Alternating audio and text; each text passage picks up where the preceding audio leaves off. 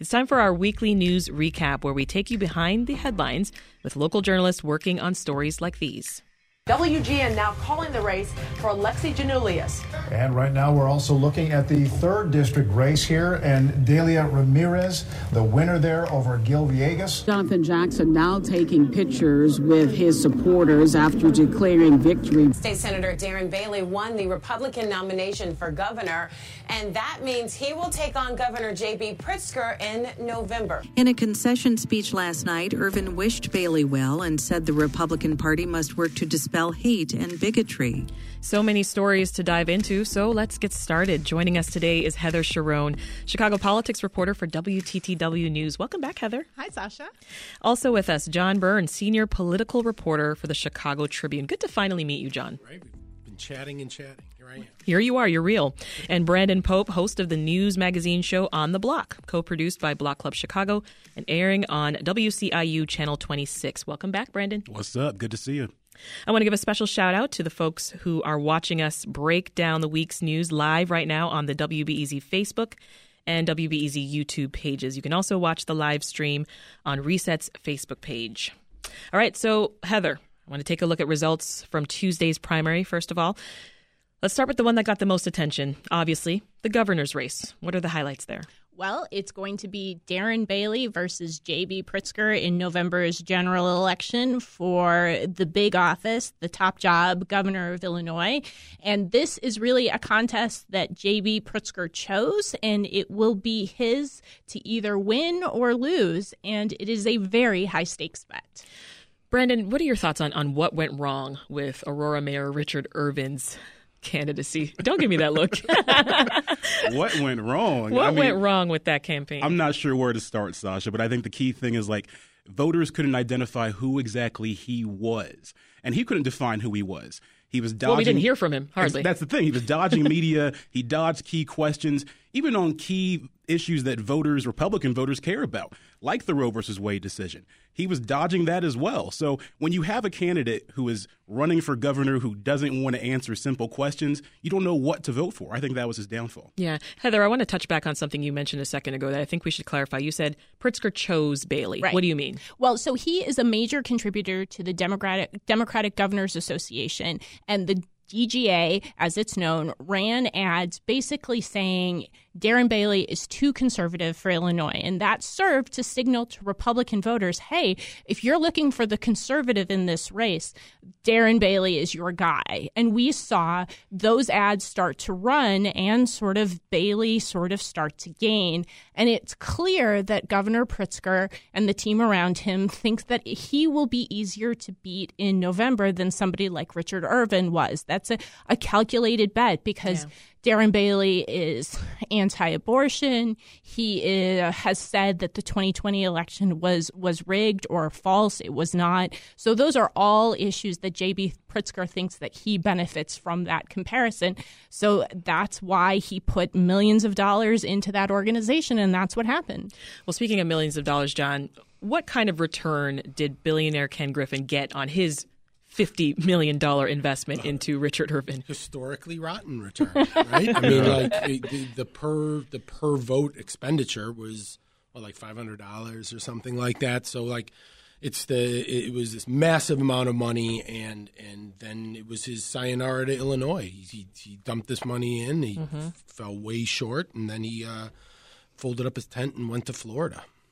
Anyone surprised to hear that he made that move? He moved his family to Miami. He plans to take his employees and all his money there, too. He's had one foot in Florida for years and years, and I think the writing's been on the wall. The timing was, of course, a little bit suspect, given the way things were going for Irvin at the time, but I'm not at all surprised to see him to decamp for Florida. Yeah. Former President Trump made his way to Illinois over the weekend, endorsing State Senator Darren Bailey, as we've mentioned. Bailey might also be taking a cue from Trump because he doesn't intend to follow the long-standing tradition of gubernatorial candidates releasing their tax returns. Is that going to be a problem for him, Brandon? I'm not sure voters care aggressively about tax returns as much as the media does. So I'm not sure it's going to impact him as much when it comes to that. Yeah. But it does point to, it's more mystery, right? It's more Are you going to be transparent with people? And we should care about that. That does matter. Well, let me tell you why I think it will matter. Mm-hmm. So Darren Bailey has presented himself as a farmer, right. But he is not just a farmer. He heads a multi-million-dollar agribusiness, and he has gotten subsidies from the federal government for not just for COVID, but regular farm subsidies. And those tax returns would show us sort of what that has meant for his personal financial picture. And I think it would be difficult for Darren Bailey to run as sort of the salt of the earth Southern Illinois guy when so much of his business is really enmeshed in what is truly a second welfare state. We say welfare, we think about people living in cities getting aid for food and food stamps. This is another form of federal assistance, and that's what really is at stake here. Well, Donald Trump was also here stumping for conservative Congresswoman Mary Miller, who made national headlines when she riled up the MAGA crowd with this comment. President Trump, on behalf of all the MAGA patriots in America, I want to thank you for the historic victory for life in the Supreme Court yesterday. So, Brandon, her I'm looking at your face right now. Her campaign says that she misspoke. She meant to say it was a victory for right to life. Didn't you hear that? Right to life. Right to life. What do you think? The crowd clapped nonetheless, and she clapped nonetheless. Didn't correct the mistake. So whether she was, truly making a mistake or not, that can be debated. But it almost seems like she was saying the quiet part out loud, right? Yeah. Because the abortion decision obviously impacts all women. But when you look at the states that are going to be impacted most, southern states, from Jackson, Mississippi to El Dorado, Arkansas, a lot of black women there. And as we know, black women face a lot of disparities in the healthcare system, especially when it comes to infant mortality rates. And so this just feels like a direct attack on them as well. And so it just further exacerbates. This is also a candidate who has been in hot water before for, making comments where she quotes Hitler. Talking about the children, the youth have the future and things like that. So, it's going to be tough to give her the benefit of the doubt with comments like that. Yeah, Heather, John, as Brandon said, whether it was intended or not, it seems that voters weren't too bothered by it. What do you think? She walked away with it, right? And she walked away with the primary against, what's his name? Rodney Davis. Right? Yeah. I mean, she clobbered him. So, worked. Mm-hmm. It worked. I mean, I agree with Brandon. I think that, people deserve the benefit of the doubt. We're all on the radio and TV talking, and it's easy to sort of get tripped up around your tongue. But I think if you have a history of praising Hitler, you maybe don't get that you don't get a pass. Yeah. This is Reset. I'm Sasha Ann Simons. We are going behind the headlines on the weekly news recap with WTTW's Heather Sharon, the Chicago Tribune's John Byrne, and Brandon Pope, who's host of Block Club Chicago's show On the Block. It airs on WCIU Channel 26. A reminder that you can now watch the weekly news recap live on the WBEZ Facebook and YouTube pages. You can also check out the video live stream right now and see our lovely faces on Reset's Facebook page. Let's turn to some other elections. Heather, bring us up to speed on the Secretary of State's race. Well, it was Alexei Janulius emerging victorious from a crowded primary, and he overcame not having the endorsement of current Secretary of State Jesse White or Governor J.B. Pritzker. He defeated City Clerk Ana Valencia and Alderman David Moore, and that really will set up really his attempt to regain statewide office. He was state treasurer back in the day, and he wants another go-round at statewide office, and he will have to go through Republican Dan Brady, who also emerged victorious from the Republican primary. That was another race where Ken Griffin's choice was defeated, making him really just winning nothing on Tuesday. Yeah.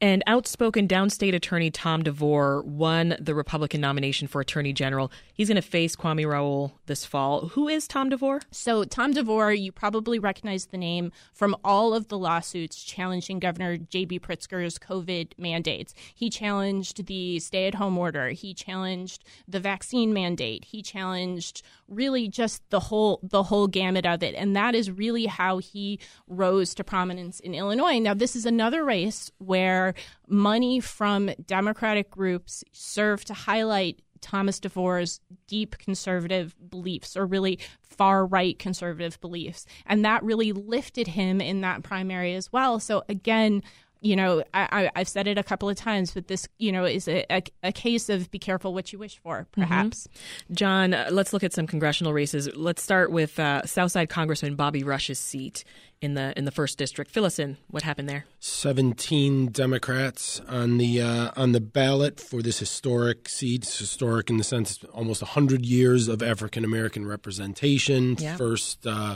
First African-American congressional seat in the North was the first. And Jonathan Jackson, the son of the Reverend Jesse Jackson, came out on top with less than 30% of the vote, but he was well ahead of the second-place finisher, Alderman Pat Dowell, in that crowded race. And so he's the overwhelming favorite in the fall to beat, we're not sure who yet, but Eric Carlson, a veteran who has a sexual assault conviction in his background from 1995, is ahead on the GOP ballots in that race. And John, you were at Jonathan Jackson's celebration, right? What no, was that? A colleague of mine actually went. Will Lee went. I was in the office quarterbacking that thing, but the Reverend Jackson was there, and it was at the DuSable Museum. And Jonathan Jackson, talked about his parents and how important they've been to him. Talked about one of his godparents, the Reverend Martin Luther King Jr., who's sort of underscoring the fact that this is Black royalty, this family in Chicago, right? The Jackson name goes a long way, carries a lot of water, and it's a formidable political organization in its own right. Yeah, what do you think, Brandon? Is this a sign, as John alluded to, that this Jackson political dynasty, it's still very powerful? Absolutely. I mean, the Jackson name still holds weight. Many were questioning coming in whether he would be able to take on and really embrace that front-runner status, and the results show it, even though he was outspent. Jonathan Swain, the person who raised the most money in this race, finished, 6th? 3% of the vote, something like that. Yeah. So that Jackson name carried, no doubt. Well, it's really a restoration of the Jackson political dynasty because, of course, Jesse Jackson Jr. was a congressman, and he was convicted of misusing campaign finance funds, along with his wife, Sandy Jackson, who was a Chicago alderperson. So this is really sort of, they are back in power after really being in the wilderness, and many people questioning whether that Jackson name would be enough to emerge from such a crowded primary. Yeah. But when you've got 17 people scrapping, anything can happen. Yeah.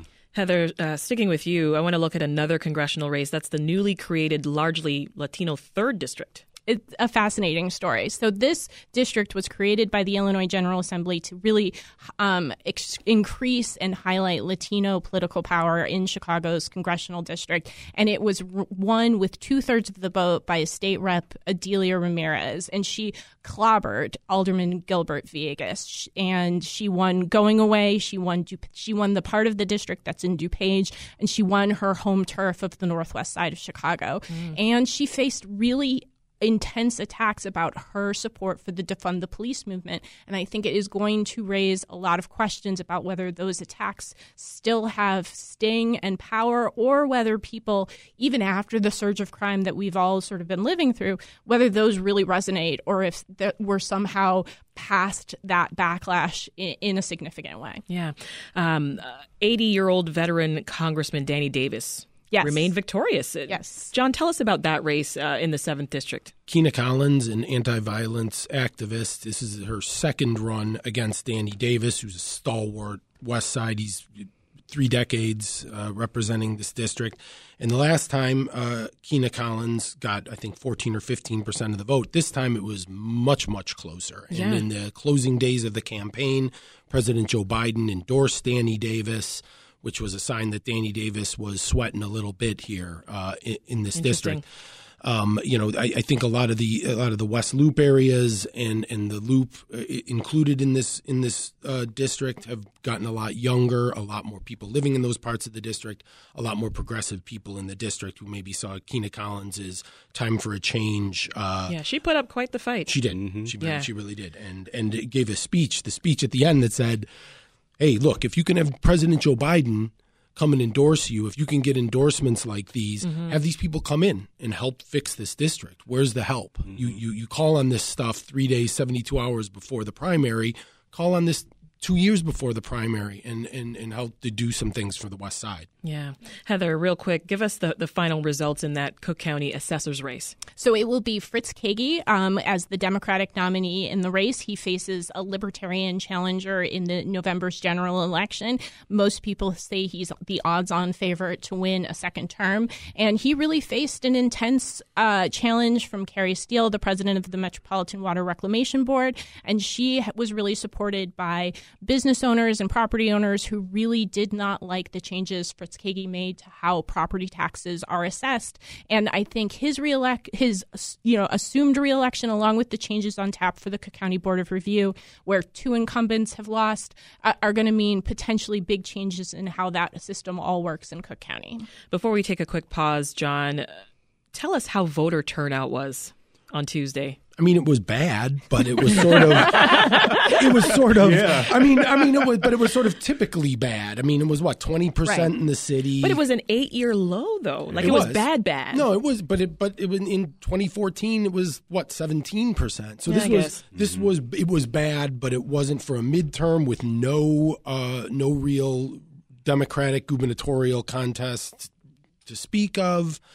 It didn't shock me, especially given that rather than March, when people are sort of getting ready for their primary in Illinois, this is 1 week before the 4th of July. People are already thinking about the Tommy Bartlett robots up at the Wisconsin. You know what I mean? It's just hard to do the robots. On that note, that is the Chicago Tribune's John Byrne, WTTW's Heather Sharon, and Brandon Pope, who's host of Block Club Chicago's show On the Block, airing on WCIU Channel 26. A reminder, you can now watch the weekly news recap live on the WBEZ Facebook and the YouTube pages. Also, Reset's Facebook page. So go ahead and check us out. So the January 6th hearings, they've continued to capture the nation's attention. John, let's talk about how Illinois Congressman Adam Kinzinger handled himself. He oversaw last Thursday's hearing, and then this week he was on The Late Show with Stephen Colbert. Let's listen to a bit of that first. Look, all we want to do is just get to the bottom of this. The American people deserve answers and a democracy to survive and to function. There are people right now dying in Ukraine to defend democracy, and it's like we can't be in any more of a hurry to get rid of ours here. All you need is people to recognize that your vote counts and who you vote for wins. That's how wins or loses. That's how a democracy survives. And right now, half of the country has been convinced that's not the case. What are your thoughts, John, on his remarks there? Yeah, he hit this when he was chairing the committee, and it seems like that was 2 months ago, even though it was a week ago, right? He chaired it last week and was leading the committee through talking about the president trying to get a more compliant head of the DOJ. As he was doing that, he said, look, if we're going to ask American soldiers to die for our flag, we should at least be willing to lose our jobs to stand up for the right thing. And these men at the DOJ were willing to lose their jobs to do the right thing because they threatened to resign rather than go along with what he says the president and they said President Trump was trying to do. And you heard him hit that on The Late Show, too, saying people are dying in Ukraine. We need to protect democracy. And so, he himself is an Air Force veteran. And so it's something he constantly comes back to is we have to be willing to stand up for these rights and protect them. And Kinzinger is not running for re-election, as we know. Is there any speculation, though, on what's next for him? He's talked about statewide office. He's talked about a lot of different things, but I don't think he's got anything in the hopper right now. I wouldn't be surprised to see him run for governor sometime down the road, though. Heather, let's get right to another issue that, of course, dominated the news over the last several days. That's the Supreme Court overturning Roe v. Wade. Let's look at the role that abortion played in the first post-Roe primary. Well, I mean, you saw, at least some candidates who lost sort of blaming that sort of surge of anger for driving people to the polls. And we specifically saw that in the 3rd district race that I mentioned before. Alderman Villegas attributed sort of his loss to sort of a fuel of anger coming out for the more progressive Delia Ramirez. Whether that pattern holds, I think, is going to determine the outcome of not only November's elections in Illinois, but nationwide. Republican gubernatorial winner Darren Bailey he wants to end taxpayer funding of abortion.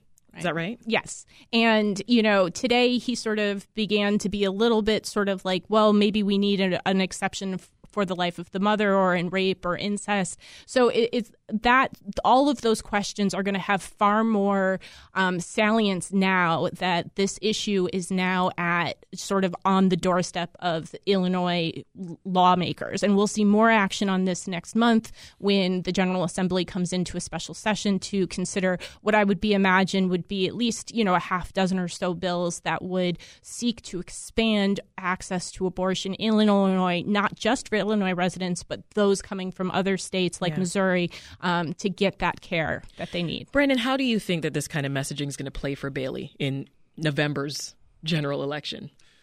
It'll energize his base, but here in the state of Illinois, that base is not going to probably be enough to overtake Pritzker, who has been a fierce advocate so far. When he talks about abortion, that's like his bread and butter right there.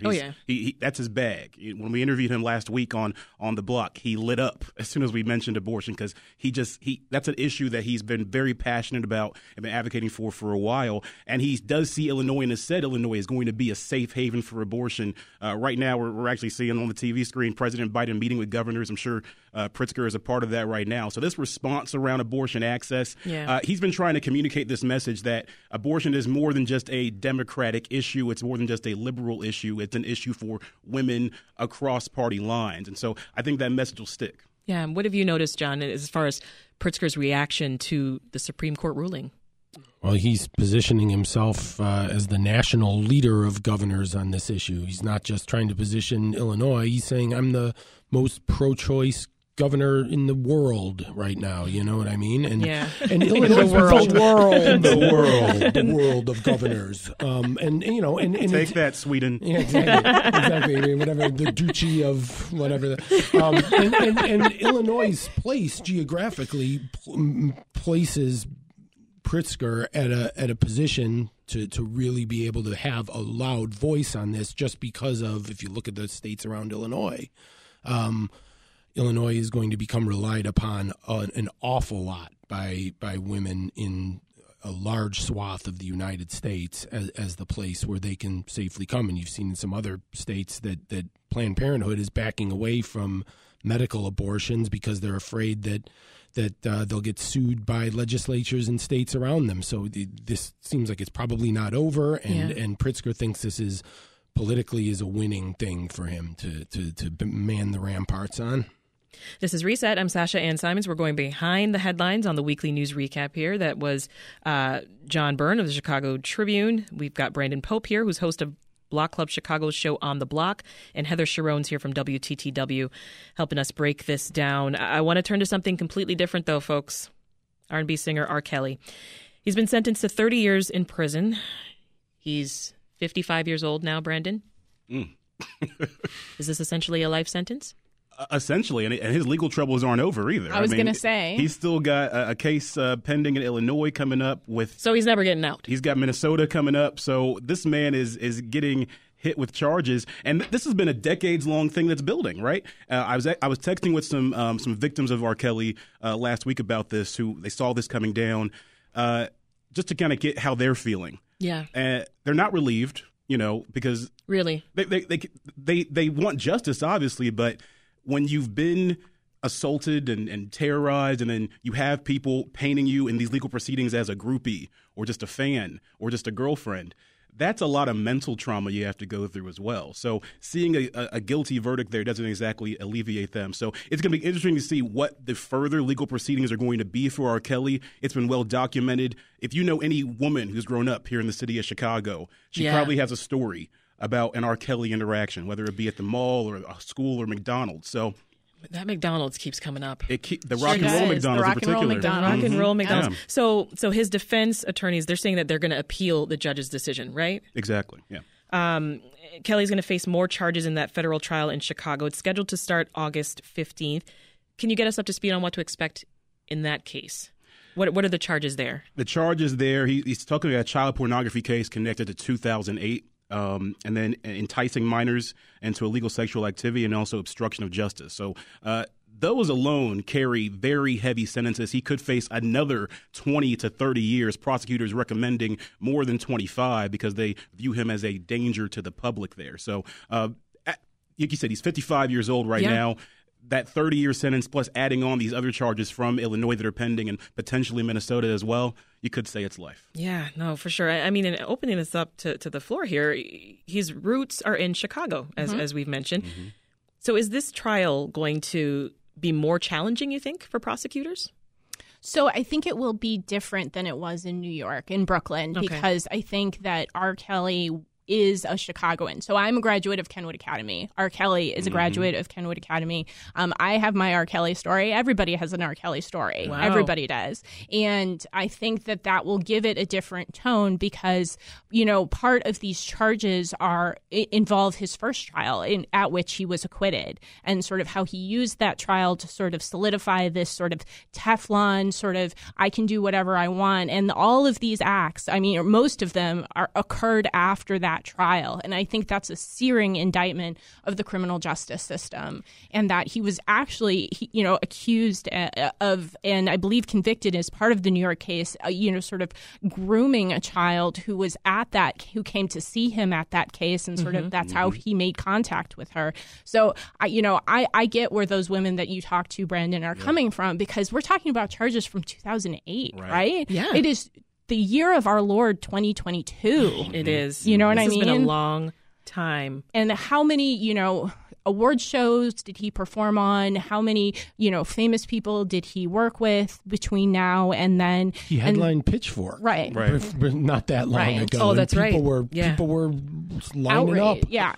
But there were also tens of thousands. It was the most bizarre. I was there, and it was the most bizarre thing I've ever seen. Look in at my how life. folks lined up outside the courthouse. I covered that first one. I covered that first one that he got acquitted on, and it was like the Beatles were arriving at 26th in California every single day. It was insanity. No one had in perspective why they were actually there. Yeah. And John, one of his superfans was arrested just days before the judge's decision. What was that about? A guy named Christopher Gunn from Bolingbrook, a 39-year-old man, making threats of serious bodily injury. He was on Facebook on YouTube saying, if Kells goes down, everybody's going down, and making references to 30 shots for his haters and things like that. So, he's got people out there who are going to ride for him, and in Chicago in particular. I don't know. It'll be interesting to see how this goes. His music don't even slap like that. You mean you're not stepping in the name of love anymore?